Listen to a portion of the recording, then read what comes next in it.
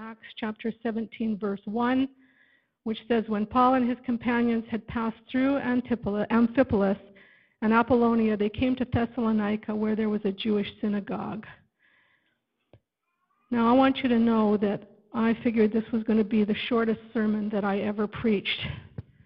Some of you might be a little excited at hearing that, but that was it.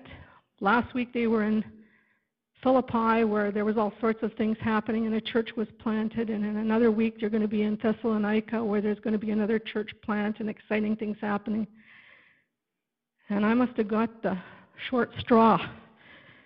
When Paul and his companions passed through Amphipolis, that's this morning's sermon.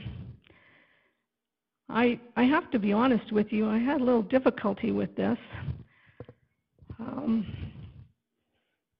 As Pastor Ellen said in the video, Luke doesn't tell us anything about what happened there. And we don't know very much. I know that, as Pastor Ellen said, in history it shows that something took place. But even if I hadn't known that, even if he hadn't said that, upon reflection and upon giving it some prayer, I would have known absolutely that something would have happened in Amphipolis. And the reason I know that is not because the Bible tells us very much or anything about Amphipolis, but it tells us a lot about the Apostle Paul. And if you know the Apostle Paul and you know his heart, you know that if he passed through for one night or one day, it doesn't tell us, could have been a couple of days. He had had a difficult time in Philippi, if you remember. He had been thrown in prison there and had been treated badly by the people of Philippi, the religious people of Philippi. But I had the opportunity to meet a family there, and the church was started. And while he was in jail, God miraculously delivered him from jail, and the jailer and his family were saved and baptized and were probably immediately part of the church. And Paul would come to Amphipolis. What story he would have to tell? His letters are recorded. I kind of sort of played with what would have happened if they had planted a church there, if we would be speaking from Paul's writing to the Amphipolitians, I think I came up with. But we don't even have that. He passed through Amphipolis. Paul tells us, and so he, I know, lived by this, by everything else I see by him of him in the Scripture. Paul tells us that whatever we do, we're to take every opportunity that we get to share the gospel. He says to the church at Corinth and the church at Colossae, both, whether you eat or drink, whatever you do, even the everyday things of life, do all to the glory of God. This was what Paul did. He said, I'm crucified with Christ. In other words, I'm dead to myself. I'm crucified with Christ, but I still live, but not me. Christ lives in me. And this life that I now live in the body, in the flesh, I live by faith in the Son of God who loved me and gave himself for me. And so we see Paul's heart. And so we can imagine, we can know that when he was in this place, that he would find whatever opportunity he had to share the gospel, or whatever opportunity he had to make people know that he was a Christian, and whatever opportunity he had to bring glory to God through this. Paul was a planter. One commentator called Paul the great planter. He believed in planting seeds of the gospel, knowing that God would send somebody else to come along and water that seed that was planted. And ultimately, God would be the one who brought results. What does it mean to do everything we do to the glory of God? What does that mean? I pondered that some time ago and came up with the answer that what it means to glorify God in everything we do is to say that what we do should point to God, should reveal who God is and bring honor and glory to him. Whatever we do. And so we need to maybe do a report card on our own personal living day by day and see if whatever we're doing is being done to the glory of God. Our God is a God that wants to reveal himself to people. It's a desire that you should know him and know of him. And he does that in certain ways. In a very general way, he does it through nature. He speaks to us through nature. It says the heavens declare, make a statement, declare the glory of God, and the skies proclaim the work of his hands. It's one of the first verses that I gave my kids club kids to memorize, so that they would know when they walked out that rainbow across the sky was God making a statement, God declaring, look at me, this is the work of my hands. And so reveals himself. Brenda Barrett put a note on Facebook. There are some things I don't like on Facebook, and other times when people use whatever they do to glorify God, then I get excited about it. And Brenda, after seeing Dennis off yesterday morning very, very early, said, I was up at 5:30 and seeing Dennis off, and I saw the most beautiful sunrise. And it spoke to me of God and all that he's created, and it gave me such peace. God, knowing that her husband was going off now for a few weeks and could have been anxious, put a sign in the sky that most of us miss because we don't get up that early, and spoke to her heart about that he was in control. Look what I can do. Look what I created. You think I can't take care of your guy for a few weeks? Just leave this with me. Now I'm interpreting, but God speaks to us through creation. The problem is that in this day and age that we live in, people are too busy to notice what God has created. They are not seeing the revelation of him because we have so many electronics and technology and so on that keep our attention. We're so busy at work, so busy doing things that we don't take the time to get out and look at what God has made for us. In Revelation it says, you are worthy, O Lord, to receive honor and glory and power, for you have created all things, and for your pleasure they are created. And what gives God pleasure? The same thing that gives every other parent pleasure, that their children love and appreciate what they've done to display, and we miss it. I was horrified to hear the other day that there's going to be a problem for those growing up today doing all this texting and so on, that there's something with their spine and their necks and so on, that they're constantly like this. And look around, even when they're playing games and so on, that being over like this, that it's a dangerous thing for them. And this is where the attention is. Computers, video games, all sorts of things that in themselves may not be bad, but we're missing out on the revelation that God is trying to speak to us and say, look at me, here I am. Look what I created for you to enjoy. And then he's given us a very specific revelation of himself in Scripture. If you read the names of God in the Old Testament, which I love, they tell of his very character. Some of you have named your children certain names, and maybe after a father or a mother or something, or some because of the meaning of the name, but you look through books and you get these names. The names of God are there in the Scripture, and they tell who he is. He's Almighty God. He's provider. He's our righteousness. When we walk with him, his banner over us is love. So many things that just his names tell about his character and reveal who he is to us. And then we have things like the Ten Commandments, which a lot of people don't care for very much because it puts some rules on living. And they think, oh, well, God put this. He just wants to, be this big judge in the sky. Do you know that the Ten Commandments reveal the very ethical and moral nature of God and are there to help us to know how to live a life that is going to be safe and pleasing for us and for our communities? And now God tries to reveal himself in these ways, but what happens? Now they want to take the Ten Commandments off the halls of the courtrooms. Now his name is used in vain. Who reads Scripture anymore? In this world I'm talking about, who has has Bibles. I often hear about everybody, the average person has 7.5 Bibles. Well, by the number of people I know who don't have Bibles, that must mean that Christians have way too many Bibles they've got for themselves. And even a lot of Christians don't read the Bible like they should. And I can speak for myself in there. I think God has me preach this because he knows I got to get deeper into the Word. And he's got a real captive audience then. But people don't read, so he's given us a revelation in nature. We're not looking. He gives us a revelation in the Scripture. There's no Bibles around. He gives us a very special revelation in Jesus.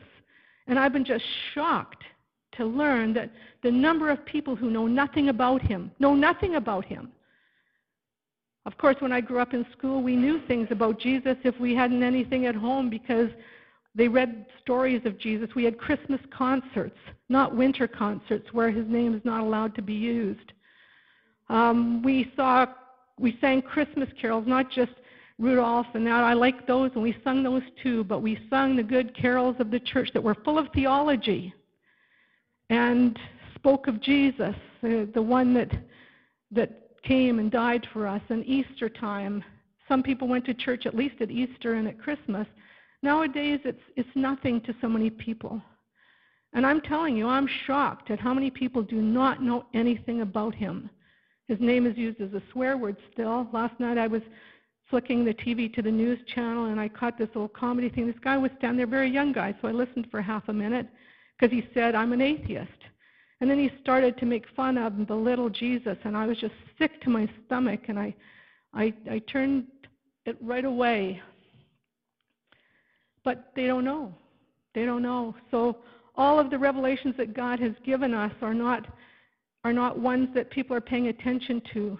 But you know what? He has something else. He has you, and he has me. And Barry, thanks for that song this morning about, people who are willing to say, where you go, I'll go. When you stay, I'll stay. And what you want me to do, I'll do. Jesus has chosen to indwell his believers, the believers.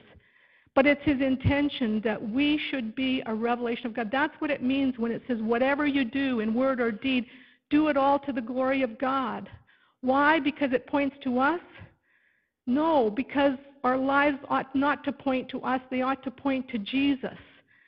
They ought to be a revelation of who God is by the very things the very way we act and the very things that we say. They need to know that we're Christians. You know why? Because we are passing through this life. There's an old song that says, "This world is not my home, I'm just passing through." And Paul and Silas passed through Amphipolis, and you and I are passing through all sorts of places during our lifetime in this journey that we have. We pass through school days. We pass through jobs. We pass through our churches. We pass through our communities, our neighborhoods. We're passing through, and in doing that, God says, I don't know, maybe you'll pass through this area for just a day. I hope that's not your schooling, but whatever you're passing through, whatever area on this journey of your life that you are embarking on, it may not be Africa, it may, but wherever you are in this journey in your life, you are to be a revelation of God in how you live and how you speak so that people will know him. And pray that God gives you opportunities. It doesn't mean that with everybody that you're going to have the opportunity to sit down and go through the spiritual laws with them and ask them to pray the sinner's prayer. It doesn't always mean that. It doesn't usually mean that. It means that you are going to be the example of who Christ is and a revelation of who his Father is so that people will know. You're going to plant seeds, is what Paul says. You may never know the outcome of it. Maybe you'll speak to your neighbor and he'll move away, and you'll never know the outcome. You don't have to know the outcome. God will bring somebody else into that person's life to water the seed that you've planted. And then the ultimate thing is that God himself will be the one who brings the increase out of that seed, brings the fruit from it. And we can rest in that we do what we do and let God do what he does. But the calling is on each and every one of us. It wasn't just on Paul. It's on all of us. I try to think about some of the areas of my life that I could share where I know that there have been opportunities that God has given, and there are just too many, just too many.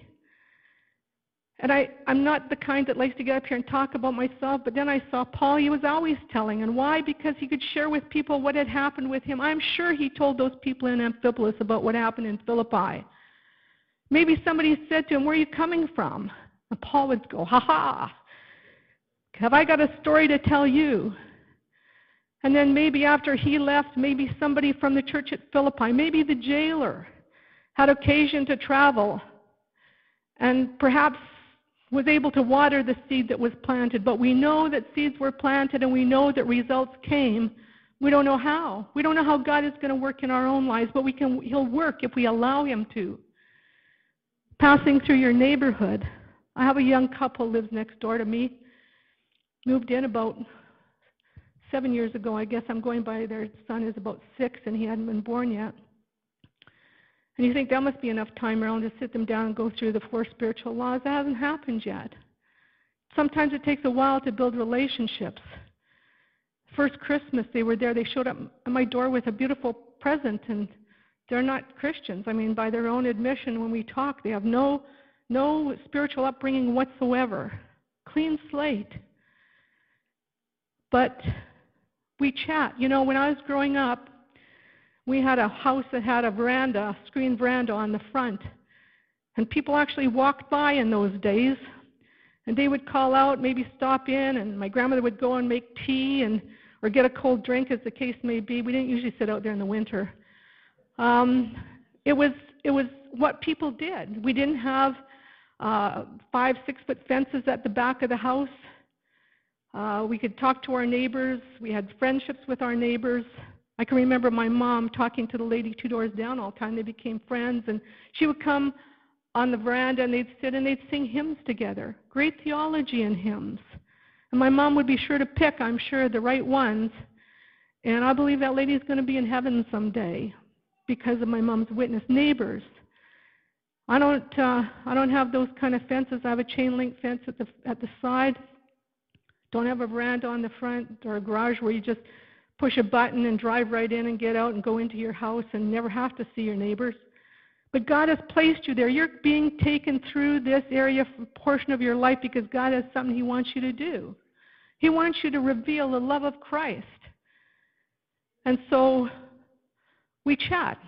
They invite me over for a barbecue or to their son's birthday party. I try to be very generous because God's a generous giver. And they certainly know, and they joke because I'm a lot older than they are. They're always joking that I got a better life than they do, that I'm always going somewhere. There's a barbecue here or something event at the church there, and they laugh about it. They say, you got a better life than we do, more of a life than we do. And one day, we'll call him Joe, because that's his name. He called me over, and he had been in a course. He had gone back to school to be an electrician. And now he was finished, and I was always asking from time to time how the class was going and so on. And this one day he said, he had finished his classes, and he said, I'm having a really difficult time getting a job, Marilyn, because I have no experience in it. I'm new at this. And I said, you know what, Joe? I'm going to pray about that for you, that God will provide you with a job. And he sort of said, oh, okay, thanks. And when I got back in the house, I got down and I prayed and said, God, Joe needs a job, and he knows I'm asking about this for him, and I need you to come through and just be evidence that you're alive and well and interested in the things of our daily lives. And so a couple of days later, I was outside, and Joe called me over. I want you to speak to your friend again, he said. And I got to tell you, I was clueless. I thought, what? And he said, I got 2 job offers, and I don't know which one to take. And I said, well, then, Joe, I'm going to pray that you'll be given the wisdom, but let's talk about it. Tell me about it. One was going to be out of town, a lot more money. And we chatted about it, and I said, you need to sit down with your wife and talk about these pros and cons and see. I said, but your little guy, he's just a baby, and she's going to be at home with big responsibilities for weeks at a time, maybe, because it's out of town. And you're going to miss a lot of his growing up, and you want to think about that. So a few days later, I saw him again, and he said, well, I decided on the job in the city, Marilyn. And we have that kind of relationship. And I was so thankful. And they told me when I asked them that they had no spiritual background, no spiritual upbringing. How's this going to play out? I don't know. I'm planting seeds. And that's what we're called to do, to be a revelation of God to man.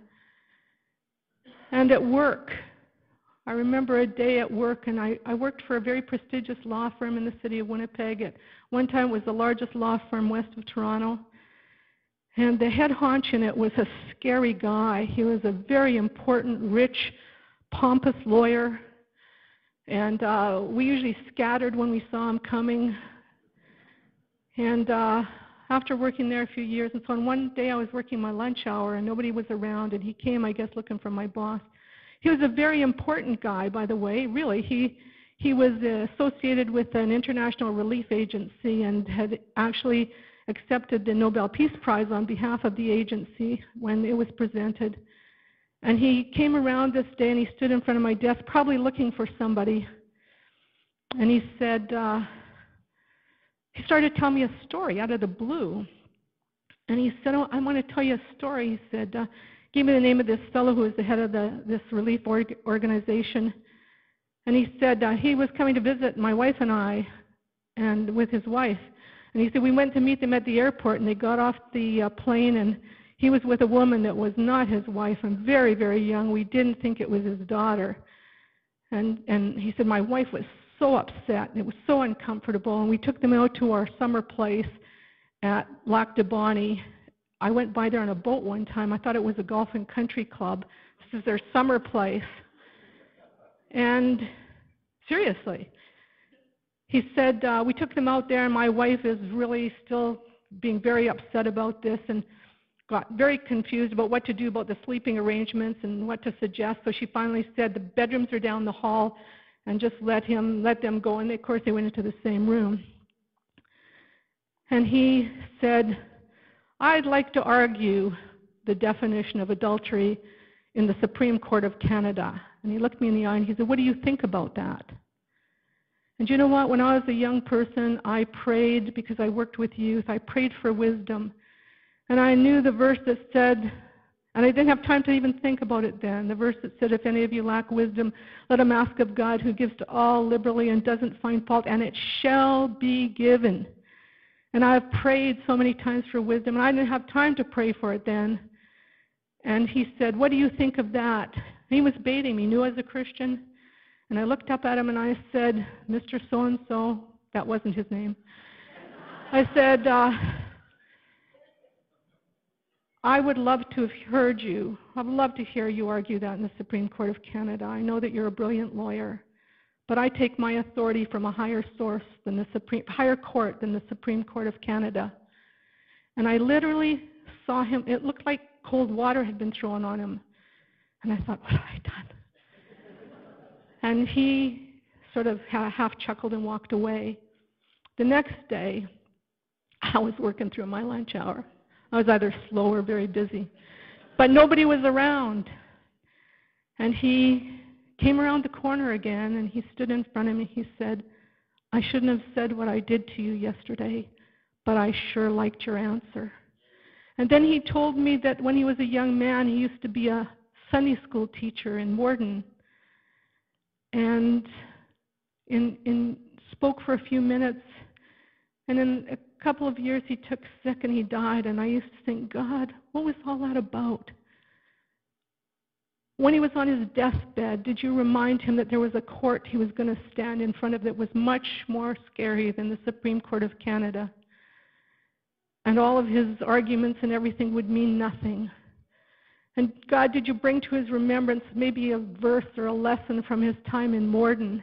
Was I just watering seeds that were planted when he was this young Sunday school teacher? But God is faithful. And I can't imagine lawyers in heaven, but it's going to be possible. It's possible. God can do miracle work. And I just pray that God, you had opportunity. You let me maybe water what was said. And I could just go on and on and on. And time doesn't permit. And we've been very much on talking about things of Africa and missions and so on. And I want to finish with a story, a mission story. It's a true story. It happened back in around 1921. It's a story of a couple named Swedish couple, Svea and David Flood. And they felt as young people a call in their 20s, a call of God upon their lives to go to Africa and to take the gospel there. They teamed up with another Scandinavian couple named the Eriksons, and the Floods with their little 2-year-old, and the Eriksons headed out for Africa. They decided when they got to the chief mission statement in what was then the Belgian Congo, that rather than stay with the other missionaries, that they would go to the more remote areas of Africa. And so they headed out, and when they got to a remote village, Ndolero, the chief wouldn't cooperate. Sound familiar, Janet? The chief wouldn't cooperate. He wouldn't allow them to come into the village and speak to the villagers. And so they went about a half a mile up the slope of the mountain, and they built their mud huts up there. But the chief just refused to allow them to come and have any contact with the villagers except one young boy. And that young boy was allowed to come 2 times a week to bring them chickens and eggs to buy. And so they were getting very discouraged. That was their only contact. But Svea Flood said, if this is the only contact we have with the village, then I'm going to tell this boy about Jesus. And every time he came up, she would speak to him about Jesus, and the boy was saved. And not long after, she found out that in this remote place that she was pregnant. And understand, this is the 1920s. There wasn't the medical facilities and knowledge and everything else. And she delivered a little girl that they called Anna. And 17 days later, Svea passed away from just the delivery had been an exhausting one, and she had had some health problems. And at the age of 27, she went to be with the Lord, and something snapped in David. And he took her and bundled up the kids, and he took her and buried her in a crude grave down by the village, and crudely marked. And he said, God has abandoned me. God has forgotten me. He's taken everything he's ruined my life. He took the baby, and he went and his son, went to the mission station and said, I'm leaving. God is not going to be in my life anymore. And he left the baby, and finally an American couple took the baby back to the United States with them. And they decided they wouldn't go back to the mission field because they loved her, and they felt there would be too many problems in doing so. And so they stayed in South Dakota, and they called her Aggie. They Americanized her name to Aggie, and Aggie grew up and attended North Central Bible College in Minneapolis, and met her husband there. Dewey Hurst was the name.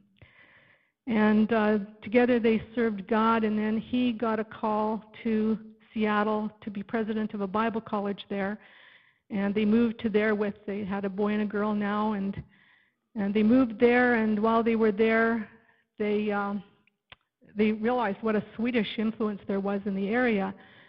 And one day in her mailbox, she found a Swedish magazine, which she couldn't read, but as she was thumbing through the pages, she noticed a picture, an inset picture with an article.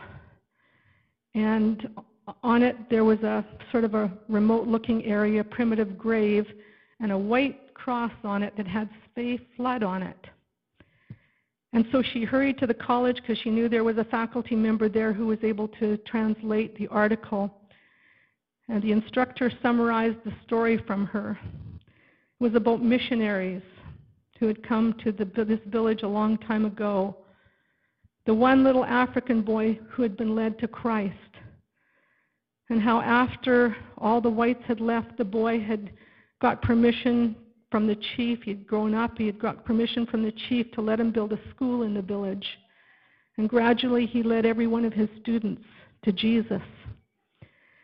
And every one of the children led their parents to Jesus. And even the chief had become a Christian. And at the time of the writing of the article, it said that there were now 600 Christian believers in that one village, all because of the sacrifice of a young couple that went and planted seeds on that mountainside.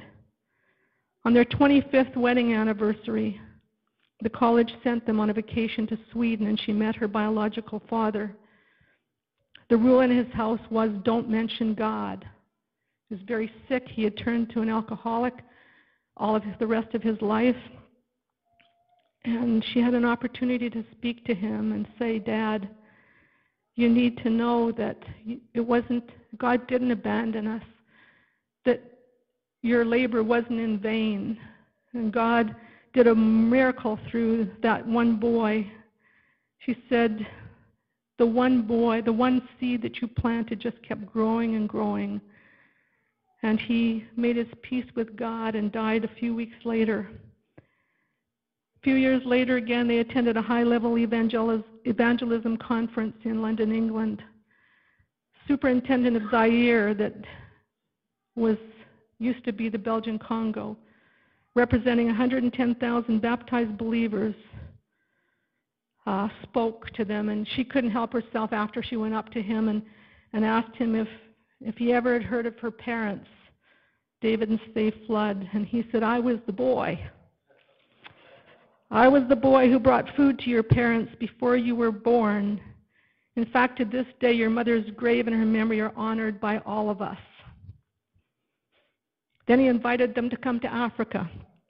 He said, because your mother is the most famous person in our history. They did have opportunity to go to Africa to visit.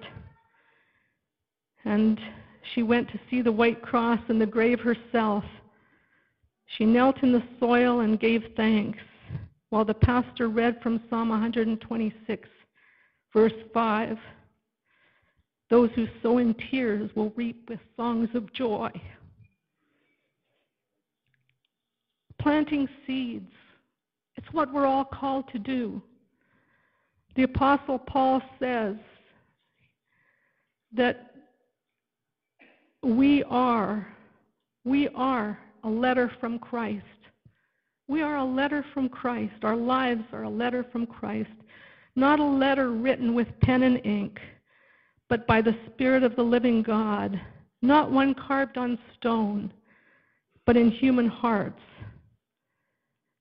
Someone has once well said, preach the gospel, sometimes even use words.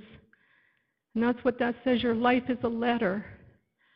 And whether you're going to Africa this week, or whether you're going to be here in a job, or whether you're going back to school, or whether you're located in some neighborhood, be aware of this, people. I ask the Holy Spirit to make you aware of this as a Christian.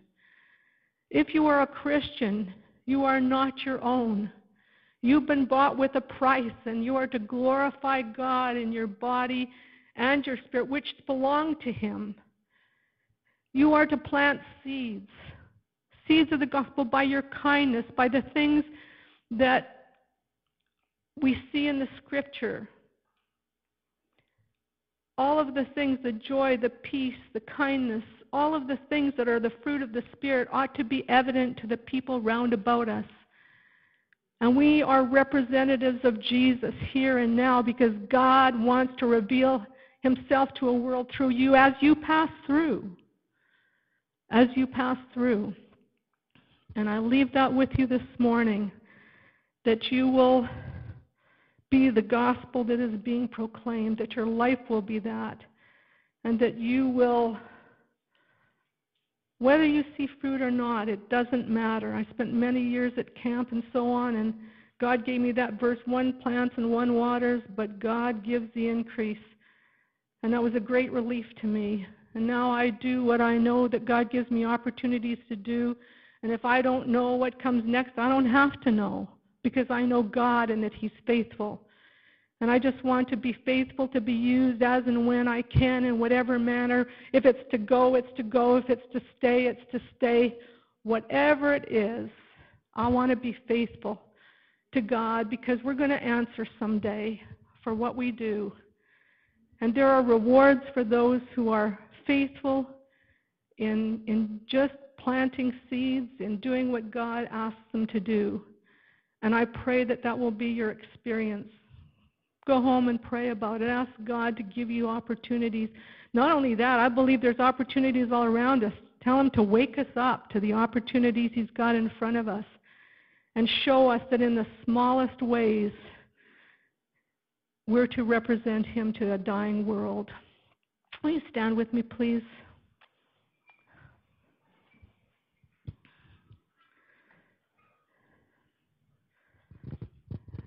Once again, we're going to pray in closing for, I think they call themselves the A-plus team. And they're headed out this coming week now to Africa. Please be faithful in, if Tom's going to be opening the church and that, for those of you that can be there to pray, but whatever you pray at home, pray for them. They're going to a place called the Dark Continent, and they're going to take the light of Jesus there with them. And we need to be behind them 150% in our prayers, so that they're covered in prayer. And we're going to pray just in closing tonight, and then this afternoon, and then that you also will just feel a touch from God that He needs you and wants you, so that He can reveal Himself in a world where people are not paying attention to the usual things that He does. You are going to be His hand extended from now on. You're going to see that.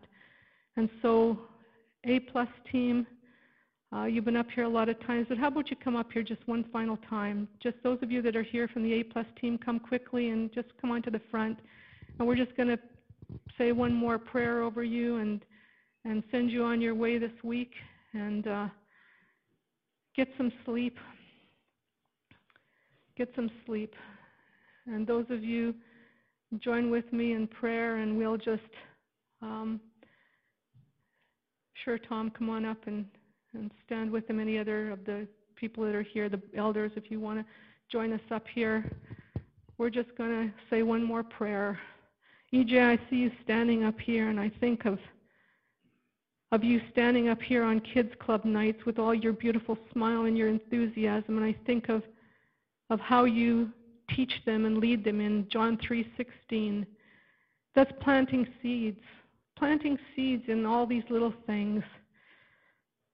Let's pray, everybody. Father, we thank you this morning that you are a faithful God, and who you call, you also enable. And Lord, we pray for this group who have stood forth and said, here I am, send me. And we know that where there is darkness, when light appears, the darkness dispels, goes away. And so we pray that that will happen in the lives of each one, that they will understand that you are greater, far greater than anything that's in this world. And I just pray right now a very special anointing. They have been commissioned already to go, but I pray a special anointing. I pray your peace to just flood over each and every one of them and their families, Lord. I pray for your peace. And may they have that sense of excitement in knowing that they are going there to plant the seeds of the gospel. In whatever way that's going to manifest itself, it doesn't matter if that's what they're going for, Lord. I pray that you would just give them fruit. When they stand before you, Lord, may they hear that, well done, good and faithful servant. And what I pray for them, I pray for everyone here. I pray, Lord, that they would know and understand the responsibility that they have to go as they pass through this one life that they have.